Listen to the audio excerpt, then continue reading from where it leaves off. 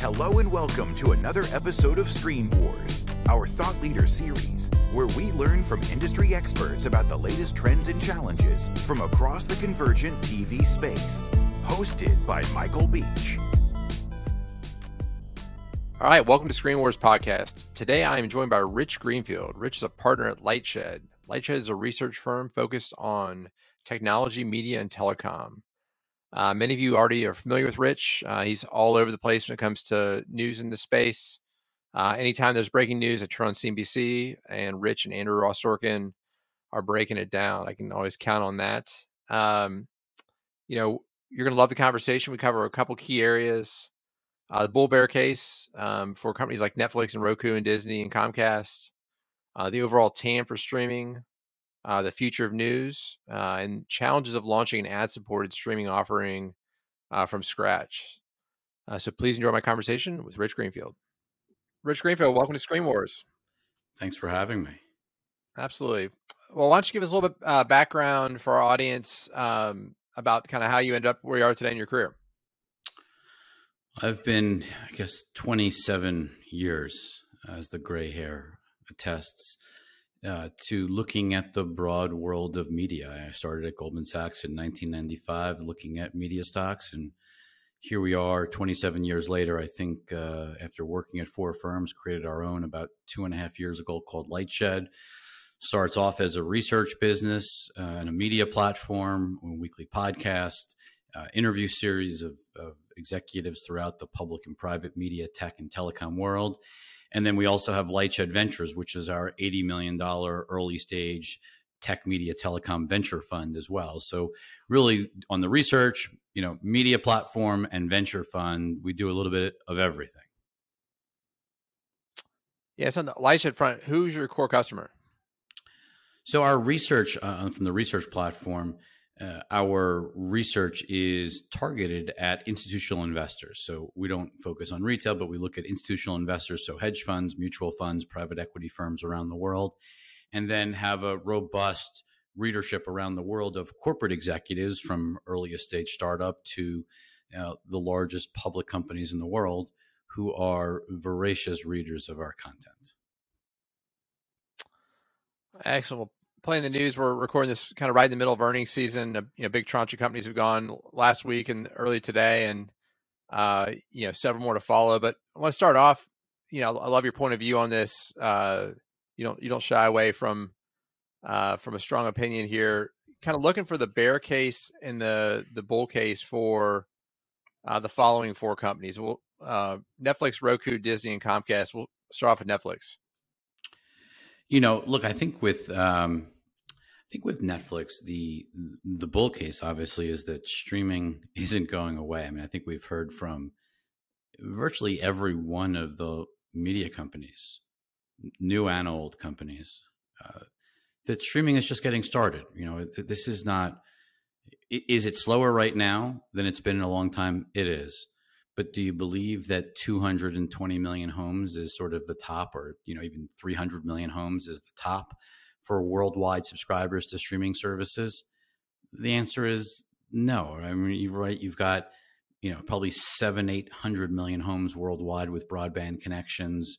That's going to grow to 1 billion plus. I think Jason Kilar, who started Hulu and then most recently ran Warner Media, he's on record saying, he thinks there'll be one of these companies that reaches 1 billion subscribers. And so right now the pessimism is growth has slowed. People are worried the ceiling is a lot lower than they thought, that the revenue per user, effectively ARPU, is a lot lower than people had hoped for, that it isn't going to get, Netflix have been talking for years about getting average ARPU to $20, $25. So they're sort of, low teens global ARPU today looks very low and has huge upside, but yet growth is slowing subscriber wise.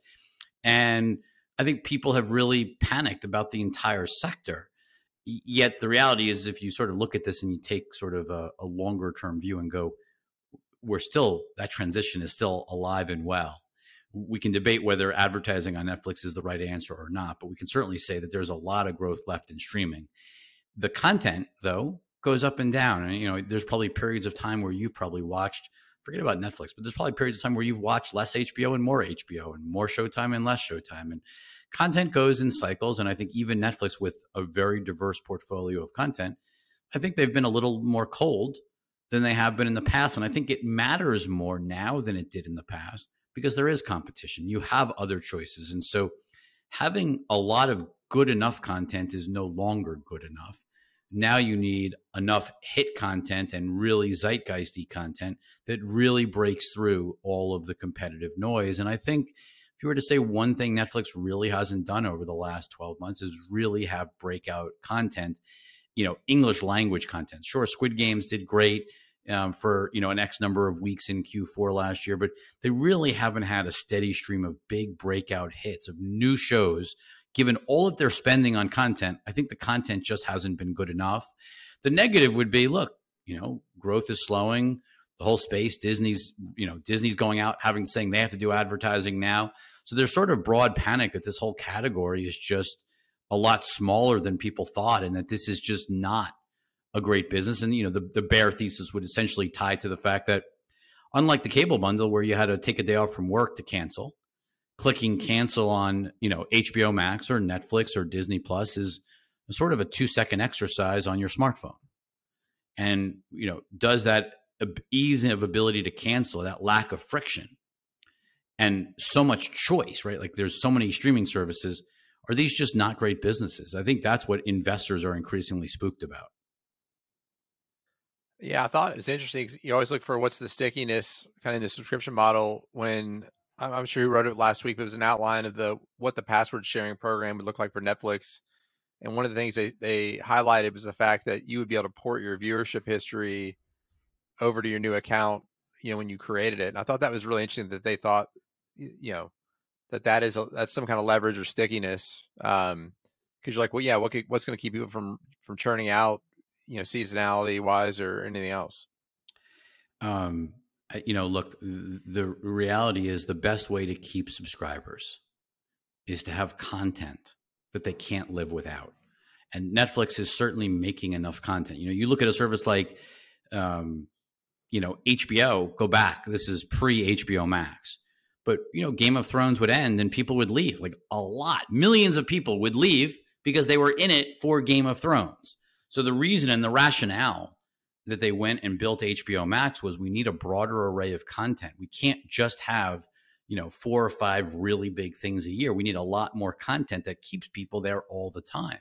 With Disney Plus, there isn't a lot for people our age. But you know what? Now that they have all of the kids' titles, that's sort of the glue that keeps people there, even when there isn't much for adults to do. And so finding that glue and really cementing that glue, I think, is really important. I think that's what HBO, Netflix, I think what a lot of these services are trying to build, diversify enough so that they don't have that churn that you sort of just highlighted. It's just so easy to churn. It never used to be in the old world. What about Roku? I think with Roku, the question is, the reality is that the streaming TV wave, similar in many ways, similar to Netflix, right? We leapfrog 2 years into the future, right? Like if you think about sort of what the pandemic did, is it sort of turbocharged the growth of smart televisions and people's adoption of internet television. Now they're dealing with the other side of that at the same time that there's definitely more robust competition, right? Like Google TV is great. I mean, let me tell you a story. Step back. I would go to CES 5 years ago. I don't know if you've ever been to CES or the show floor, but Brandon Ross, my partner at Lightshed, and we would roam the floors, and we would look at the TVs, and we would go up to them, and we would pick up the remote controls and look at the user interfaces, and we would laugh. I don't care whether it was Samsung or LG or Vizio. Like you would walk up to these televisions and you would laugh and go like, "This is like, did they ever take a class in consumer interface?" Like it was just like it was embarrassing. And then you'd walk over to the Roku booth and you'd be like, oh my God, it's almost like stupidly simple how easy to use it is with like a purple remote with buttons up, down, left, right, and back. Like it was all just very simple. And so it was clear why Roku was taking market share and really built this easy to use, sort of the keep it simple, stupid mentality of tech. You walk into a Best Buy today, and I don't know if you've done it recently, or a Walmart today, I don't know, like, does it really matter whether you buy a Vizio or a Roku or you buy a Samsung or an Amazon Insignia? Like all these TVs are essentially great UIs, great TV OSs. Like the bar is, it's really, really different, and differentiating other than price has gotten really hard. And so the competitive dynamic for Roku is very different than it was just a few years ago. So that's part of the problem that they're facing. And the other piece is the fact that in order to really grow their advertising business, they're actually being forced to go into, or they're looking to go into content creation. So they're actually spending on content to create their own rather than just taking a small sliver from other people. Obviously, that's expensive. That's hurting margins. And so there's definitely a multitude of fears on Roku. I think, look, you could take the long term. The bull view, right, is the world's going to streaming. They're the market leader in the category. Someone's going to want to own this, or they're simply going to win on their own because they're in the dominant position. The bear case would be every day you walk up and there's more competition, right? Like Comcast and Charter just this past week announced they're partnering to create a nationwide, effectively competitor to Roku. Not a good thing for Roku at the margin. Does it matter? I mean, look, only if it's really successful does the Comcast, Charter Flex joint venture matter. But it certainly adds fuel to the fears around Roku stock. Yeah, I want to get into the Charter Comcast news in a minute, but what's the same bull bear case for Disney? I know that's a favorite of yours. I think the bull story on Disney, right, is that they're probably the most iconic producer of content in the world with some of the most recognizable brands. Sort of the only content that gets watched over and over and over again. So kind of reusable, repeatable content makes it very unique. Franchise content. And maybe most importantly, where there is this, I guess I would almost call it like a flywheel, right? Where you create the content, whether it's for a movie or a TV show, but then that content can go on and live in so many other parts of the business. It can fuel their theme parks. It can fuel their consumer products. It can be characters on their cruise ships. Like there's just so much that Disney can do with IP because of sort of the entirety of the company that it's really uniquely positioned to exploit good content. And they've certainly been, pretty consistent with their ability to create great content. The flip side is, like many legacy media companies, they have a lot of legacy assets that are in trouble, right? Like the broadcast and cable network story is not so good. Just as people are watching more and more streaming, the amount of time and energy being devoted to linear television is going in the wrong direction. A lot of revenue tied up and a lot of profitability tied up in those old businesses. That is problematic. And, you take a business like ESPN. It was probably the most amazing part of the Cap Cities ABC transaction in 1995. It's a great asset. It generates lots of cash. ESPN is not a great business anymore, right? Like it is definitely a business that is facing real structural headwinds. More consumers are cutting the cord. I mean, Comcast has lost almost 9% of its entire subscriber base in the past 12 months. As people are shifting from linear cable bundles or broadcast and cable network TV bundles to streaming television, they're cutting the cord and giving up and focusing on things like Netflix and Disney Plus and Hulu. That's all great, but the profitability is in the ESPNs of the world, the ABCs of the world, the FXs of the world. And so you're basically taking very high margin revenues out of the legacy business and pushing them into streaming where you are still losing money. That's sort of the existential crisis that these companies are facing, is that their legacy businesses are in secular decline. Do they keep them? Do they harvest cash out of them? And think about it in sports. Disney puts all this money into, they're putting $2.5 billion a year into into Monday Night Football, because that basically supports the future of ESPN. But they don't own the NFL. They can't exploit that content outside the US. It only works for a few hours a week during the live game. No one's watching it after the fact. What could they spend $2.5 billion on if they weren't buying NFL rights for ESPN? Like, it basically just begs the question of, like, should Disney be in the ESPN business? Like, why do you want to be in a business where you're a quote unquote renter or licensor of content when what Disney does best is create, own, and control globally and exploit that great content all over the world. You can't do that with the NFL. You can't do that with the NBA. Can you use it as a way to get subscribers in the door to ESPN Plus? Sure. It's not a bad customer acquisition tool because of the high profile nature of it. But the problem is you don't own and control it. And, you know, if you had $1 of cash, where would you best want to put it? It's hard for me not to believe that, you know, creating the next Doctor, you know, like the next, you know, Avengers type series, that isn't a better use of capital if you can achieve it than simply buying sports. And I know sports is sort of a known entity, and I get that aspect of it, but Disney's better than anyone else at creating content. And I think that's sort of where the bull bear thesis sort of sits, is like, what is Disney going to do? Are they buying ESPN? Are they keeping ESPN, selling ESPN? Are they buying the rest of Hulu? Are they selling Hulu? There's a bunch of big strategic decisions that current CEO Bob Chapek really hasn't made yet. And we're sort of all waiting. When Bob Iger came in, remember, he bought Pixar very swiftly. And it became very clear the focus of Disney was on great IP creation. I don't think we really know what the quote unquote story is for you know, the Chapek era that we're in right now. Yeah, you touched on the sports for a minute.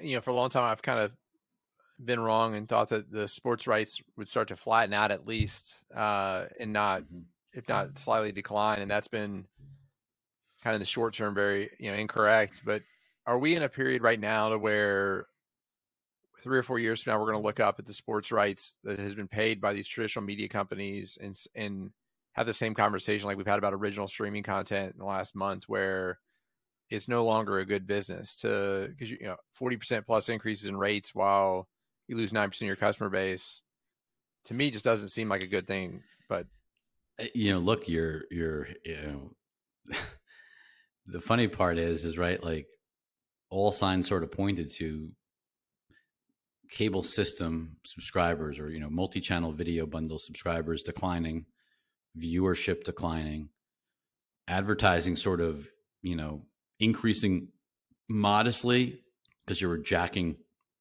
the cost of the ad so much because of sort of the, you know, having fewer and fewer overall viewers meant that you paid a premium for the ones you could reach. So that reach is still very powerful. But, you know, the overall health of the linear TV business isn't great. You would go in that environment, why wouldn't sports rights costs go down? Like, why would you pay more for sports rights? And the answer is that, sure, does it hurt the profitability to overspend on sports rights? It does. What's the alternative? If you don't buy the sports rights, these businesses literally collapse. And so they're basically willing to overspend on sports rights to keep their over-earning businesses alive and afloat. And I think that's sort of probably the part that we underestimated, is how far they would go in overspending to protect their legacy profits, because they need all of those legacy profits to invest in their future streaming, right? Like that's what they're using, is those strong cash flows, because, you know, a lot of these companies are levered, they have a lot of debt, and they need to generate cash. And so these legacy businesses throw off, even with them going the wrong direction, they still throw off a ton of cash. Great. Last one. I know your team put out some research today on the Charter Comcast partnership on the kind of TV OS. What's the bull and bear case for that? For the Charter JV. Yeah. I don't know if it's a bull and a bear case. I mean, I guess the bear case would be simply, you know, when I tell you, hey, two cable companies walk into a restaurant and they talk about, hey, we're going to go do a joint venture. You know, like you've probably heard the joke before, like, oh, great, you're going to do it. You know, you probably remember something called Canoe, right? Which was their advertising JV. And I'm old enough to remember, I think they did something called Spectrum Co. And they tried to collaborate for years on Cable Labs. And, you know, look, the industry is a lot more consolidated now. Charter and Comcast really are like the vast majority of the industry. So, you know, maybe this will work better than it did before. But, you know, like the bull case is pretty simple, right? Streaming, or the TV OS being the operating system, makes you a gatekeeper, right? Like you can keep HBO Max out, right? Remember, like you can decide who gets in, who gets out of the platform if you're the operating system. It's the power of being, you know, look at what Facebook did as an operating system, right? Or sorry, look what Apple did with iOS as an operating system. Hey, you can't track people the way you used to. And look what it did to companies like Facebook and Snapchat, right? Like When you're the operating system, you set the rules. And it is incredibly valuable. If you look at what Google and Apple do in mobile, if you looked at what Apple and Microsoft can do, what Microsoft Windows, like sort of as a platform and operating system for PCs, it's not hard to see why Comcast and Charter want to be the TV OS. I mean, you could almost imagine them sitting around in a conference room, sort of pissed off that like Roku got to a $60 billion valuation by creating an OS that either Comcast or Charter could have created years ago. I mean, Comcast has even had an OS called Flex for a while that they've only used in footprint on their devices, but nothing would have stopped these companies from going national or even globally a long time ago. It's just they were stuck in sort of their video and then broadband footprints and didn't like venturing outside of it. And I think what they're sort of recognizing is, hey, the cable world is slowing. Broadband subscriber growth is slowing. So that's going to slow our revenue growth. How do we generate incremental revenues? Oh, I got it. We'll be a gatekeeper to the broadband world, and we'll take a cut of lots of things that happen. If you watch Pluto TV, we'll try to take a cut of ad revenue. If you sign up for Netflix, we'll try to take a cut of that. Like, I sort of joke in our piece today. It's like you can't take the gatekeeper out of the gatekeeper, right? Like, they were the gatekeeper. You wanted to watch ESPN on Comcast. You had to sign a deal. ESPN had to sign that deal with Comcast. There was no other way to get to those consumers without going through Comcast in that market. Sure, there ended up being DirecTV eventually, and there was some competition that, changed the dynamics. But effectively, these were sort of regional, local monopolists that like using that power. And so I think in many ways, this venture is about recreating it. But Michael, the flip side of this is they waited till 2022. It's not like Roku's a no company, right? Like they waited an awfully long time, and they sort of waited until the core broadband business had finally started to collapse or slow down before doing this. They didn't do this proactively 5 years ago. And that's what's just sort of, I guess more than anything, it's just sad. What do you think the floor is for pay TV subs?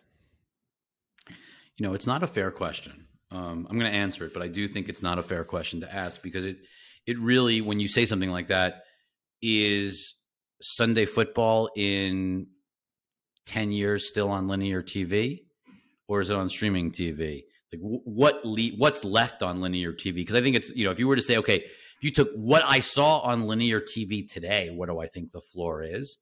I think if you look today, it's probably, sub 50 million subscribers versus the 75 we have today. Because I don't think there's more than 50 million households with a diehard sports fan in it. And so I think that number is somewhere in that range. Now, the reality is, I don't know if there's 50 million subs for the entire year, right? There might be 50 million subs for football season. Maybe there's only 35 million or 40 million outside of football season. And so part of the problem with understanding, subscribers to these channels is, especially as you start to think about vMVPDs, where just like Netflix or HBO Max, it takes 1 second to cancel. The floor is probably a lot lower than 50 million subs. And if you keep taking more and more sports out of the bundle, the floor isn't 40 or 50. The floor is probably, 20 or less, right? Like you start to get into this sort of circular loop if you take too much content. And I think one of the problems you're seeing with the multi-channel bundle right now is as more and more content comes out and shifts over to streaming, it's like a red flag to consumers. Wait, why are we paying for this? We never turn on the TV. Like, why are we paying for this? We've all had that experience. And it's like, especially with inflation kicking in, maybe recession starting off in Europe, maybe coming here after, like as things get weaker, you're going to look to cut the things that are overpriced and you're not using. Feels like a bad sign when you think about these legacy businesses as you look out over the next couple of years. All right, just a couple more questions. One, you got into the TAM for streaming earlier, and just quickly, like, has Netflix results recently changed your view on what that is? And does the addition of ad-supported streaming change your view of the TAM either, increase or decrease? Maybe rephrase it. I don't know if I understand. I guess people are kind of freaking out, right, about the negative sub growth, which obviously under the Russia thing is what caused it to go negative, and the fact that they're growing slower, you talk about, Jason Kyler are talking about 1 billion subs, right? Has anything recently happened that changed your view on that? Or is it just going to take potentially longer than we thought because there's increased competition and, other things happening? And then I see. this I sort of take advertising. a different approach to that. I sort of think that when I look at this, is I think it's less about competition. It's not like the competition has been so crazy. Like it's like, name a huge hit in the last quarter on Peacock or on HBO Max, something that really like sucked the life year over year out of Netflix. Like I don't buy it. I think the bigger issue is, honestly, more than anything else, I think a lot of these businesses did so incredibly well during COVID. They built subscribers so much faster. The pace of smart TV installations was so much greater. You did, essentially 2 years worth of growth in a year. And on the other side of it now, you have supply chain issues, COVID in China, hard to get smart TVs, costs are up a lot, inflation is hitting the consumer, geopolitical uncertainty overseas, maybe a recession starting in Europe. Like, I think, it's more of like we jumped too far up the curve and we're sort of quote unquote catching up, combined with the content has been, maybe the best word might be to use like uneven. Certainly hasn't been like crushingly great or amazingly great. I think all of that is sort of more of an explanation of like why Netflix has struggled versus all of a sudden there is this robust competition that's just crushing them. Okay, well, if they say they get the content more consistent and figured out, so like just to equalize that, do you think that if content was improved and more consistent, you would say you're running Netflix and you would continue to increase subscription fees? Or do you think the addition of the ad-supported streaming, do you fall in the kind of the Hulu use case where this is going to be, $13 versus, $10? And I've got my own kind of perspective, so I'm really interested to hear kind of how you'd look at that from a kind of business model perspective. Well, look, advertising worries me only because I do believe that consumers, when given a choice, will downgrade to the lower, or many consumers, especially new consumers, will take the lower tier, and some might even downgrade to the lower tier. Not because they like advertising, but just to save a few dollars. Like, I think it's just sort of human behavior. The problem is when you introduce advertising, especially disruptive, repetitive advertising, unless it's done, if it's done like Instagram where the ads feel like content, that's one thing. But if the ads are disruptive and annoying, and, if you've used Hulu ad supported, you certainly know what I'm talking about. Or if you've used TV Everywhere, like, these are bad experiences. And the idea of having a quote unquote bad experience on Netflix seems, very troubling. And yes, you can always sort of rationalize it by saying, oh, people will just upgrade if they're really unhappy. But I think people don't do that. I think they just sit with their discomfort often, and they don't actually spend more money. And that's a real fear that I have, that this is one of those moments in time where is Netflix actually doing the right thing, or they're just embracing the flavor of the moment because people are so excited about ad-supported television. Yeah, it's interesting, especially for them. I was talking to somebody recently, and they're not in the media space, but they described it as, Netflix is kind of the rare media company that they love, right? And that they hate their cable company. They went through the litany of things. But like, I've always just, I've loved, felt some kind of personal feelings for this, this company, and what is advertising. And you can cloak it in the idea of consumer choice, but if consumers are going to take something that they don't really like, and then you have a lot of consumers who don't have that love and affection that you just talked to, Michael, that really worries me. Yeah, and one of the things we model out is about every 10% change. If a viewership from linear to streaming basically reduces the total video ad impressions by 8%, and so because it's lower ad loads, a lot more ad free, the Netflix time and Amazon Prime. So our thesis has always been, look, for this to work, because all these media companies have their revenue going up, and no one has a projection of their revenue declining, that you're going to have to jack up your ad rates. And the only way to do that is, relevance, targeting, some kind of better experience, like the ads feel like content. What do you see as the biggest challenges for launching ad-supported streaming? The hardest thing for ad-supported streaming, remember, almost everybody that has launched ad-supported streaming, I think everyone actually, is in the advertising business, right? I mean, when Hulu launched it, all of their parent companies were in the advertising business. If you think about, HBO Max and what they've done, obviously Turner is, Disney, obviously with Disney Plus now, Discovery, like one by one, they all are leveraging decades of advertising experience, existing workforces, ad tech, etc. While there's Freevee, which is Amazon's free product, the old IMDb TV, it's a totally separate product, but there's no ads on Prime. Apple TV Plus doesn't have ads. And so the companies that are not legacy TV advertisers haven't done it. And so you're starting from scratch. So the biggest challenge is just, how do you do it? Like, how do you go from, remember, Netflix content wasn't built, the original programming wasn't built with ad breaks, wasn't built with natural slots to do advertising. So you've got to go back and sort of figure out how you, create crack the content, make it suitable for advertising, insert ads, all over the US or globally, not make it a bad experience. Do you do it in movies? Do you only do it in TV shows? Do you do it in kids content? Like, how do you make it feel relevant? You have, it's funny, we haven't really talked about it, but like you have a lot of password sharing, right? Like, are you delivering the wrong ad to the wrong person because of password sharing? Like there's a lot of issues to deal with.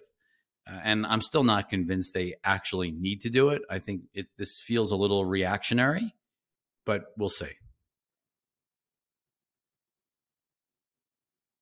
All right. Another quick one. With CNN Plus, I know there's a lot written about the kind of downfall. I'm interested in, we look at the framework for news a lot, and we operate primarily at the local level. So, local news is still a big thing, keeping, a lot of these broadcast groups, the big profit driver.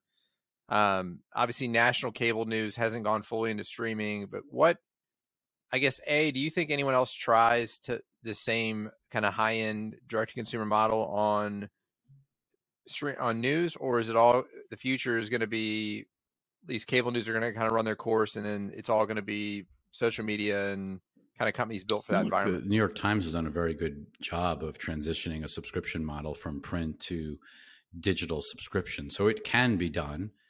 Obviously, they really enforced a paywall and sort of forced their diehards into it one by one and built that perception of paying. Wall Street Journal and FT have certainly done the same. Cable news is hard just because you've got things like CNN.com that have been free forever. And so, transitioning from free to paid when you give so much away every single day is really difficult. If CNN.com disappeared and it was just CNN, if you have a cable subscription, or CNN Plus, if you have streamers, I think that would be a very different story. But when you give away so much every day and there's so much news content available for free every day, I don't, can news be an additive piece of a streaming offering? Sure. Can news be a standalone, meaningful driver of any of these companies in a streaming world? I find it hard to believe.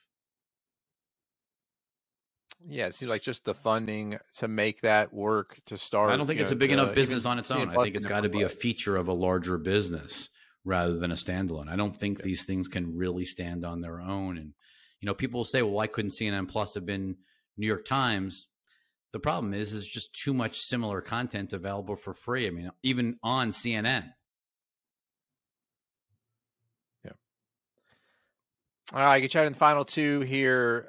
Looking more at the kind of your investor hat, kind of what's your overall, investor thesis for the space, and are you currently looking at private and public companies with a different viewpoint? For instance, we a change in we always look at sort of the disruption of private companies. I think what makes Lightshed unique is that we do spend a tremendous amount of our time, even before the venture fund launch. We've always spent a tremendous amount of our time on the early stage disruptive startups. I mean, we were looking at Twitter and Snapchat in the early days, trying to understand their impacts on things like Netflix. And we were spending time on TikTok when it was called Musical.ly, trying to figure out its disruptive impact and why people were using it and what it meant. So I think in many ways we're looking at, we understand disruption, I think, better than anyone. And we're looking at how early stage private companies can disrupt even the largest mega companies that exist.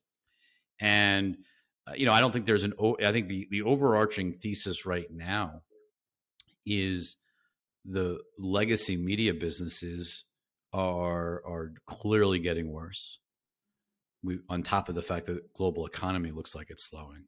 The scary thing for media, though, is now that the future, meaning streaming, is slowing down and may not be as large as we had hoped, or forget about even as large. It may not be as profitable as we had hoped, nor how the companies thought. And the unknown question is, like, is there a choice or door number 3? Like, where to next? And I don't think we know. Like, people talk a lot about Web3 and crypto and blockchain, and it's not clear how those are sort of quote unquote fixes for the challenges facing these companies. I think they're just in for a rougher next few years as profitability gets squeezed, as they shift from sort of probably over earning in the legacy world to the harsh realities of operating in the new direct to consumer world. Absolutely. All right, last one. What is on your reading list that should be on our audiences? Look, the favorite blog that I love, or the favorite sort of newsletter I love reading and interacting with, I'd say there's 2 that stand out. One is Puck News. I'm a huge fan of what Matt Belloni and team are building over there. And I love Richard Rushfield over at the Ankler. I think they do an incredible job. So those are probably the 2 that stand out. And look, I live on Twitter, so it's Rich Lightshed at Twitter. I live on Twitter. I spend a lot of time there. So Twitter is essential for me from a learning tool, at least for now. Hopefully Elon doesn't screw it up. But newsletter wise, those are 2 that really stand out. Rich, I'm grateful for your time, and I know our audience is going to love the conversation. Thank you. Thank you for joining us on this episode of Screen Wars. I hope you enjoyed the discussion. You can find out more about Cross Screen Media at crossscreenmedia.com. Please don't forget to sign up for our weekly newsletter, State of the Screens. You can find us on social media at Cross Screen Media. Join us next time for more insights and analysis straight from the experts.